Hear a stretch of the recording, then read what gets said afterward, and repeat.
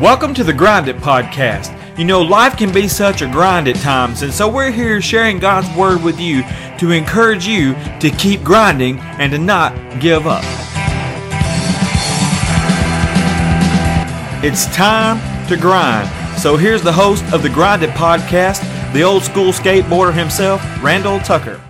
Welcome to the Grind It Podcast. Today we're going to finish up Matthew chapter 1.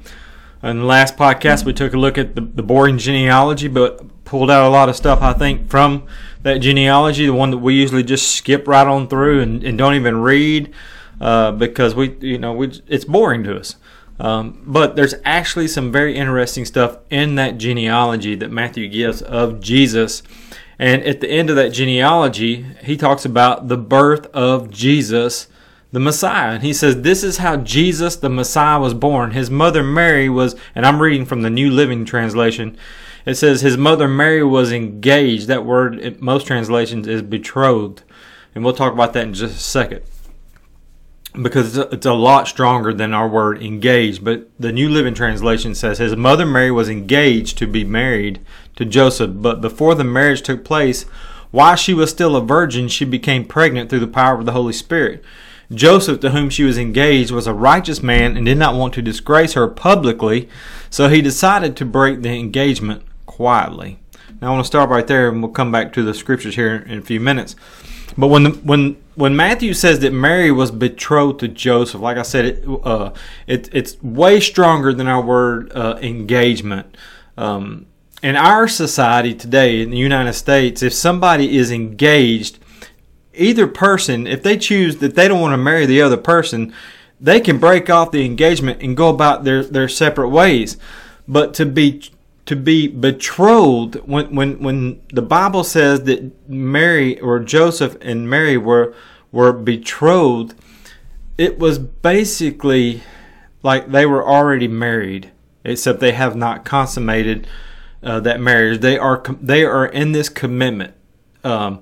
Mary belonged to Joseph, but yet they have not went through the Jewish wedding process yet, and they have not consummated the marriage. But Mary has been given to Joseph to be married, and Mary could not just decide, hey, I'm not going to marry Joseph, and Joseph could not just decide, hey, I'm not going to marry Mary. As a matter of fact, we're going to see here in just a little bit, he's contemplating on divorcing, actually having to go through a divorce process to break off this betrothment, because he thinks that Mary has cheated on him. And we'll dive real deep into that here in just a few minutes. It's very, very interesting. But Joseph would have to get a divorce from Mary, and like I said, he was really in the process of doing this, or thinking about how he could go about doing this quietly to not bring disgrace upon Mary. And this is going to show what kind of a man that Joseph was. Now Matthew says he was a righteous man, but when we get into this story a little deeper, we can really see the character and what kind of man Joseph was, and how he had a heart for God. He might have been a righteous man, but he had a heart of God. And this is amazing to me, how Joseph didn't freak out. I think he did freak out, but he handled it way better than I would have, because Matthew brings it out that he did not want to publicly disgrace Mary. And I don't understand how Joseph did it, because if you've ever been betrayed by a spouse, you know all the emotions that come along with that betrayal. The hurt, the pain, the anxiety, the depression, all of these emotions that you feel because your spouse has slept with another man or another woman. And in Joseph's case, we're going to see Mary's already showing when Joseph finds out that she is pregnant. And we'll get into that in just a minute. But Mary is not only pregnant, she is carrying the evidence. She's showing, when she shows up to Joseph, she's about 3 months pregnant. And I want to show you this from the book of Luke. and it's very interesting. In Luke chapter 1, we have the angel coming to Zechariah, which is John the Baptizer's dad, and he's telling, because he's doing his priestly duties there at the temple, and the angel pops up and says, hey, your wife Elizabeth, who's been barren all this time, and she's an old woman, she's going to give birth, and you're going to name him John. So Elizabeth is kin to Mary, and I believe they're cousins somewhere down the line. And then Gabriel's going to show up, the angel Gabriel is going to show up to Mary and tell her about what God is doing and how he has chosen her. And in Luke chapter 1, verses 26 through 41, Luke says this, in the 6th month of Elizabeth's pregnancy. So 6 months has passed since the angel showed up to Zechariah in the temple and said, your wife's going to have a son. So she has been preggo for 6 months. And during that 6 month of Elizabeth's pregnancy, God sent the angel Gabriel to Nazareth, to a village in Galilee, to a virgin named Mary. And she was engaged to be married or betrothed to a man, or to be married to a man named Joseph, a descendant of King David. Gabriel appeared to her and said, greetings, favored woman. The Lord is with you. Confused and disturbed, and I'm sure she was, and that's probably putting it mildly, Mary tried to think what the angel could mean. Don't be afraid, Mary, the angel told her, for you have found favor with God. You will conceive and give birth to a son, and you will name him Jesus. He will be very great and will be called the Son of the Most High. The Lord God will give him the throne of his ancestor David, and he will reign over Israel forever. His kingdom will never end. And Mary asked the angel, How can this happen? I'm a virgin. And the angel replied, the Holy Spirit will come upon you, and the power of the Most High will overshadow you. So the baby to be born will be holy, and he will be called the Son of God. Now listen to this, what Luke says. What's more, your relative Elizabeth has become pregnant in her old age. People used to say she was barren, but she has conceived a son and is now in her 6th month. For the word of God will never fail. And Mary responded, I am the Lord's servant. May everything you have said about me come true. And then the angel left her. And verse 39 says, a few days later, Mary hurried to the hill country of Judea, to the town where Zechariah lived. And she entered the house and greeted Elizabeth. And at the sound of Mary's greeting, Elizabeth's child, John the Baptizer, leaped within her, and Elizabeth was filled with the Holy Spirit. And so Elizabeth's going to go on this rant about the baby that's inside of Mary, and how that she is birthing her Lord and Savior. So Mary has been told that she's going to have a baby, right, by Gabriel.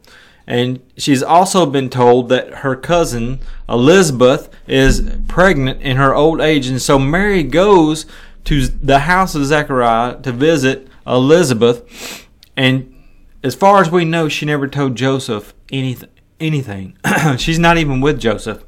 They're living in separate houses. Elizabeth is 6 months pregnant when Mary went to visit. Now watch this. It usually takes about 9 months, right, for a baby, when a baby's conceived, to up to the time it's born, normally around 9 months. So Elizabeth is 6 months pregnant when Mary goes to visit. Now, verse 56 says, Mary stayed with Elizabeth about 3 months and then went back to her own home. So if Elizabeth was 6 months 6 months pregnant when Mary shows up, Mary visits for 3 months. That tells us that it's time for John to be born. And so Mary, being pregnant herself and has been pregnant for 3 months now, she, I guess, basically wants to get out of the way and allow Zechariah and Elizabeth some privacy so that John could be born, and she didn't want to be a nuisance, so she goes back home, and it's time to be to have John born. Mary's 3 months pregnant. Joseph is at home this whole time, and as far as we know, she has never told Joseph anything. That he has no clue of what's going on.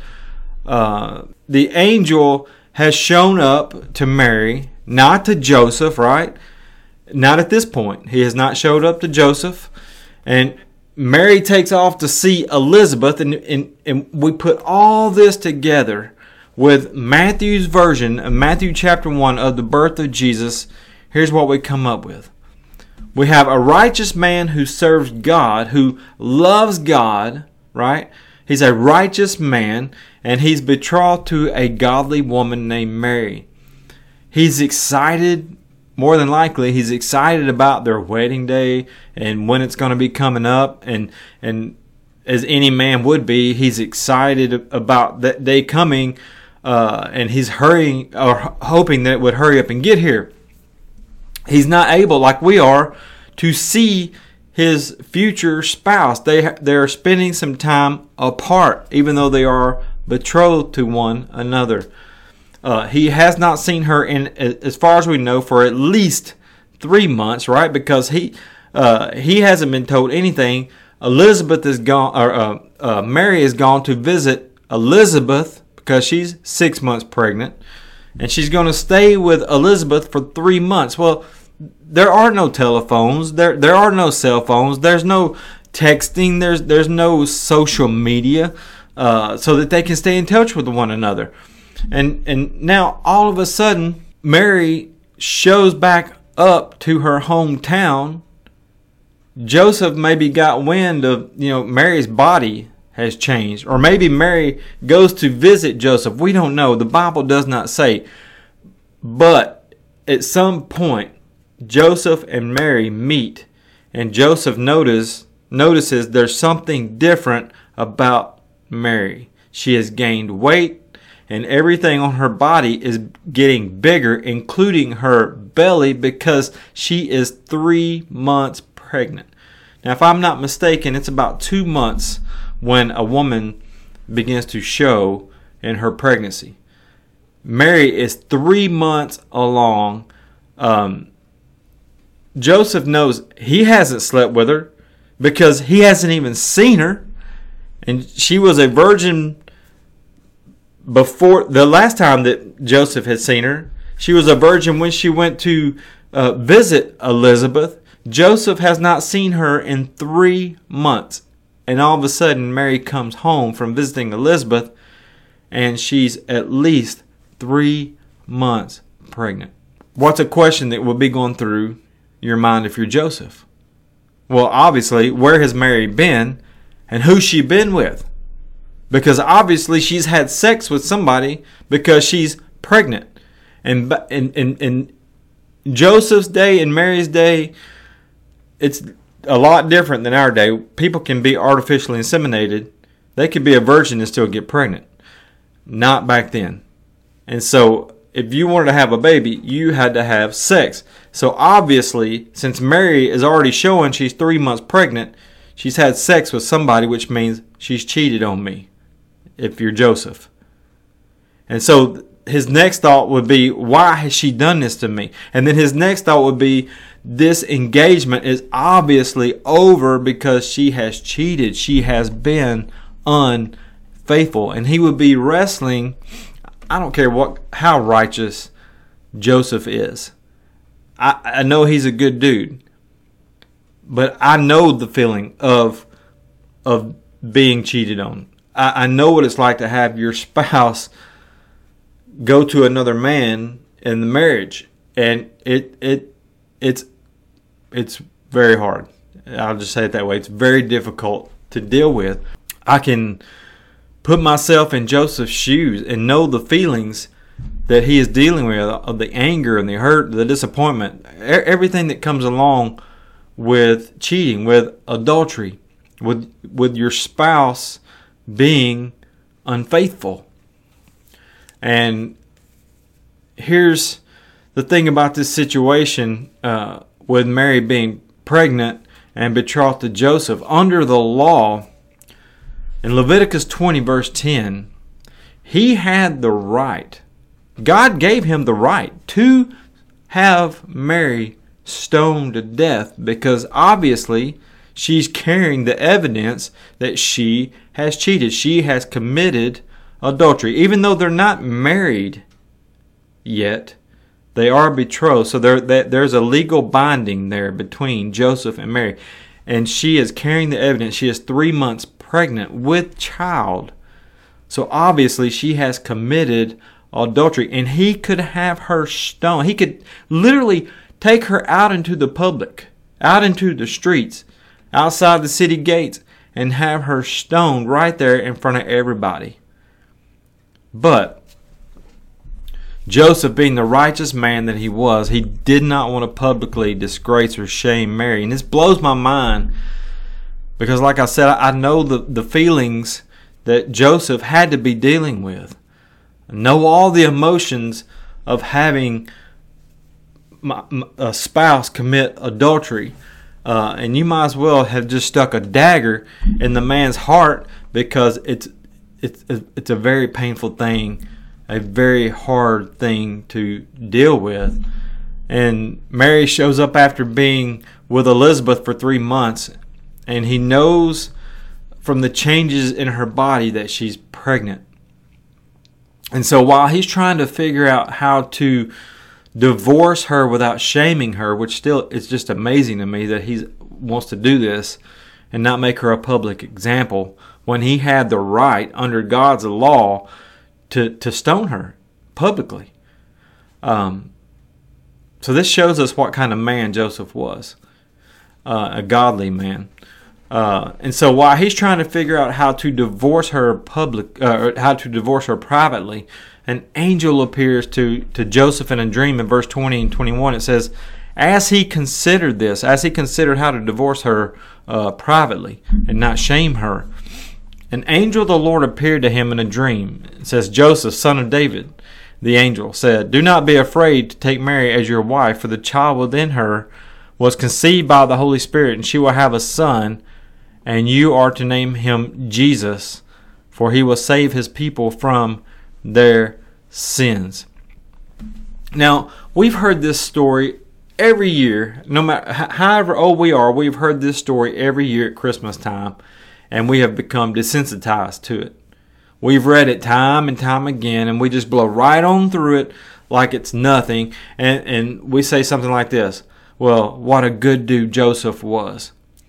But this is a heavy story. He has not seen his wife-to-be in at least 3 months. And when she finally shows up and he finally sees his wife-to-be, her body has changed. Everything is bigger, including her belly. And he finds out that she is pregnant. And so he's dealing with all these emotions that come along with being cheated on. Mary is carrying the evidence. There's no denying it, right? There's no getting out of this. And so he's laying there trying to get some rest and make sense of it all, and he drifts off to sleep. And now, to top it all off, on top of everything that he's having to deal with and process in his mind, as he drifts off to sleep, an angel shows up and begins to talk to him while he's dreaming. And the angel calls him by name. He says, Joseph, son of David. So the angel calls him by name, which tells me that, hey, God knows you. God knows me. He knows everything about you. He knows everything about me. He knows everything that we are dealing with. He knows all the emotions that we are trying to process, and he is very aware of the situation that you are going through and that I am going through, and he cares. And so this angel shows up and calls Joseph by his name, Joseph, son of David. Do not be afraid to take Mary as your wife. In other words, I know you're freaking out. I know you feel hurt and betrayed, but put all that to rest because you don't have to fear. Don't be afraid. Go ahead and take Mary to be your wife. She has not cheated on you, is what he's saying. The child inside of her was conceived by the Holy Spirit, but not by another man. She has not had sex with another man. She has not broken the covenant that she has made with you to be married to you. The child inside her was conceived by the Holy Spirit. Now, just to show you how heavy this is, we have to remember God has been silent for 400 years. From Malachi to Matthew, God has been silent. The prophets have ceased talking. God has warned Israel time and time again. The Babylonians have come in and destroyed Jerusalem, destroyed the temple. The people who have not been killed have been carried away into Babylon, and they have been reprogrammed. They've been dispersed among the people. The 10 northern tribes have basically disappeared off the face of the earth. There's 2 small tribes left. I believe that's Judah and Benjamin. And Jesus will be coming from the tribe of Judah. And so God has been silent for 400 years. And now in a span of 9 months, there have been 2 visitations by angels, one to Zechariah and Elizabeth, and one to Joseph and Mary. And after this 400 years of silence, we now have these angels visiting these 2 families. An old woman has conceived and birthed the forerunner to the Messiah, John the Baptizer, just as it was prophesied that would happen. And now, here's this angel talking to Joseph, and he is told that his soon-to-be wife is carrying the Messiah. Yes, that Messiah, the one who there's over 300 prophecies in the Old Testament. The Messiah that they were looking for the Messiah for thousands of years, for hundreds and hundreds of years. All of these prophets are 100 years earlier are given all of these prophecies about the birth of Messiah and who the Messiah would be and how he would be and how he would live and how they would know that he was the Messiah. And here's Joseph trying to process all this stuff because his wife has showed up 3 months later out of nowhere, and she's pregnant with child, and he knows he hasn't had sex with her. So he's dealing with all these emotions of being cheated on. He's laying there in his bed. He drifts off to sleep trying to figure out how he can divorce her privately instead of stoning her to death. And while he's asleep, this angel pops up and says, "No, this is from God, man. She has not cheated on you. This is God's will." And not only is it God's will, but your soon-to-be wife is carrying the Messiah, the Christ, the anointed one, the one who's been prophesied about for hundreds and hundreds of years, the one that everybody is looking forward to. Your soon-to-be wife is carrying that Messiah.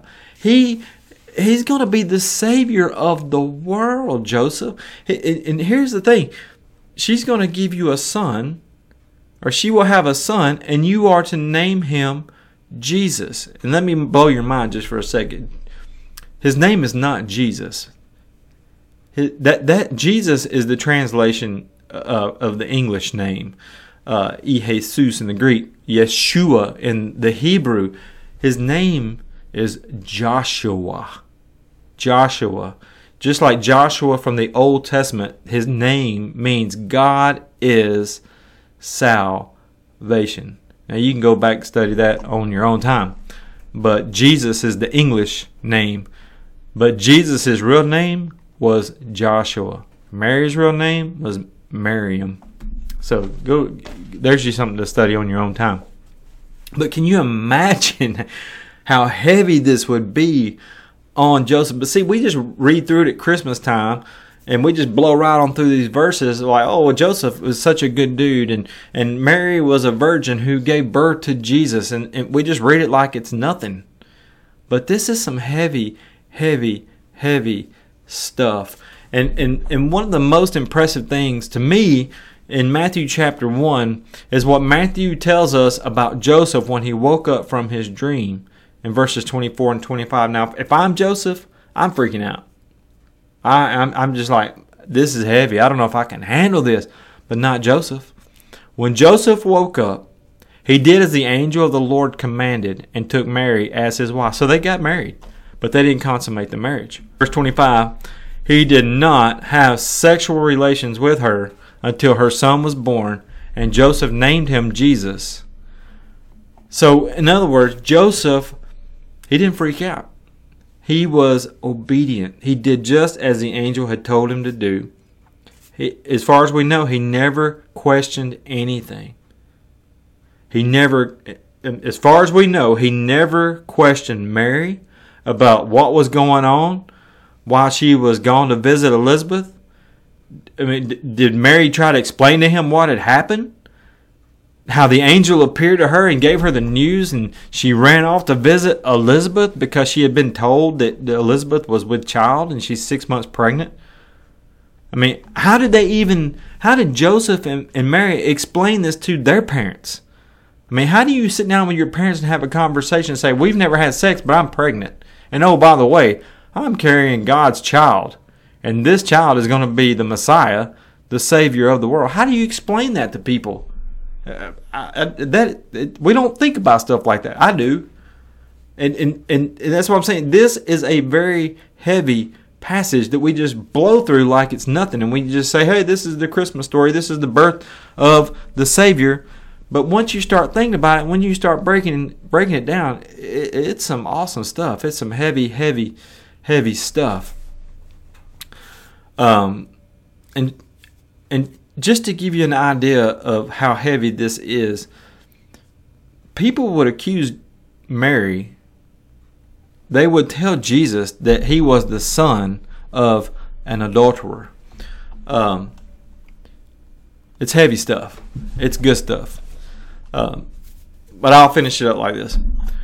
Mary was a virgin. Now, you think about this.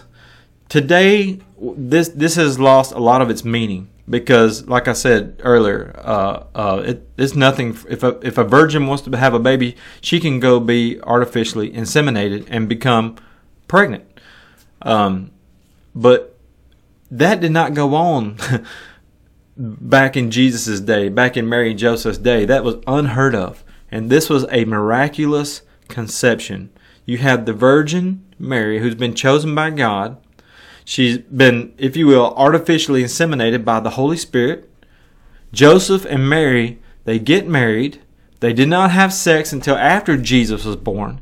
And after the child was born, just as the angel had told him to do, Joseph names him Jesus or Joshua.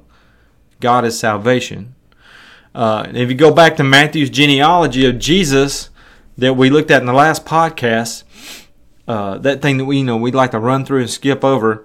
In verse 16 it says, and Jacob, this is the King James Version, and Jacob begat Joseph, the husband of Mary, of whom was born Jesus, who is called Christ. Well, of whom there in the Greek is feminine singular, meaning that Jesus belonged to Mary, but not Joseph. And the reason why I bring this out is because the birth of the Messiah, the Christianity, the story of Jesus, it's built on the virgin birth. Now, there is churches that take this way too far, and they worship Mary, and that's we're not commanded anywhere in the New Testament or anywhere in the Bible period to worship Mary. Yes, she's a special woman.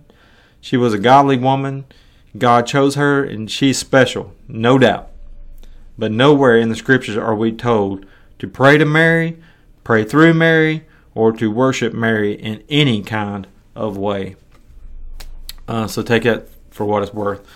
But like I was saying earlier, with the virgin birth, today this has lost a lot of its meaning because virgins can get pregnant if they want to because they can be artificially inseminated. But back then, Joseph and Mary, they haven't had sex. They got married and never had sex until after the birth of Jesus. And it's important because the virgin birth, the story of the virgin birth stays intact, which a lot of people try to destroy even today. But they eventually did have sex because Jesus had brothers and sisters, or they would be half brothers and half sisters. And we even know their names in Matthew 13:55 and 56. Because they were listening to Jesus' teachings, and it says these Jews were, and it says they scoffed and said, "He's just the carpenter's son, and we know Mary, his mother, and his brothers, James, Joseph, Simon, and Judas. All his sisters live right here among us." Where did he learn all these things? So we know that Jesus had 4 brothers, James, Joseph, Simon, and Judas. James be the author of the book of James and became a leader in the church. But we know his brothers and his sisters did not believe in him at first, but they eventually did after the resurrection. And why would you not believe in your brother being the Messiah when he comes back from the dead and says, "Hey, here I am, y'all," just like I said. But we don't know his sisters' names, but we know that he had at least 2 sisters because it's plural. All his sisters live right here among us. So we know he at least had 2 sisters. So this is, as Matthew says, the story of the birth of Jesus. And when you think about it, we love the baby Jesus because we love babies. Nobody fears a baby. We cuddle babies. We love on babies. We hold babies. We rock them to sleep, and we pet the baby or whatever.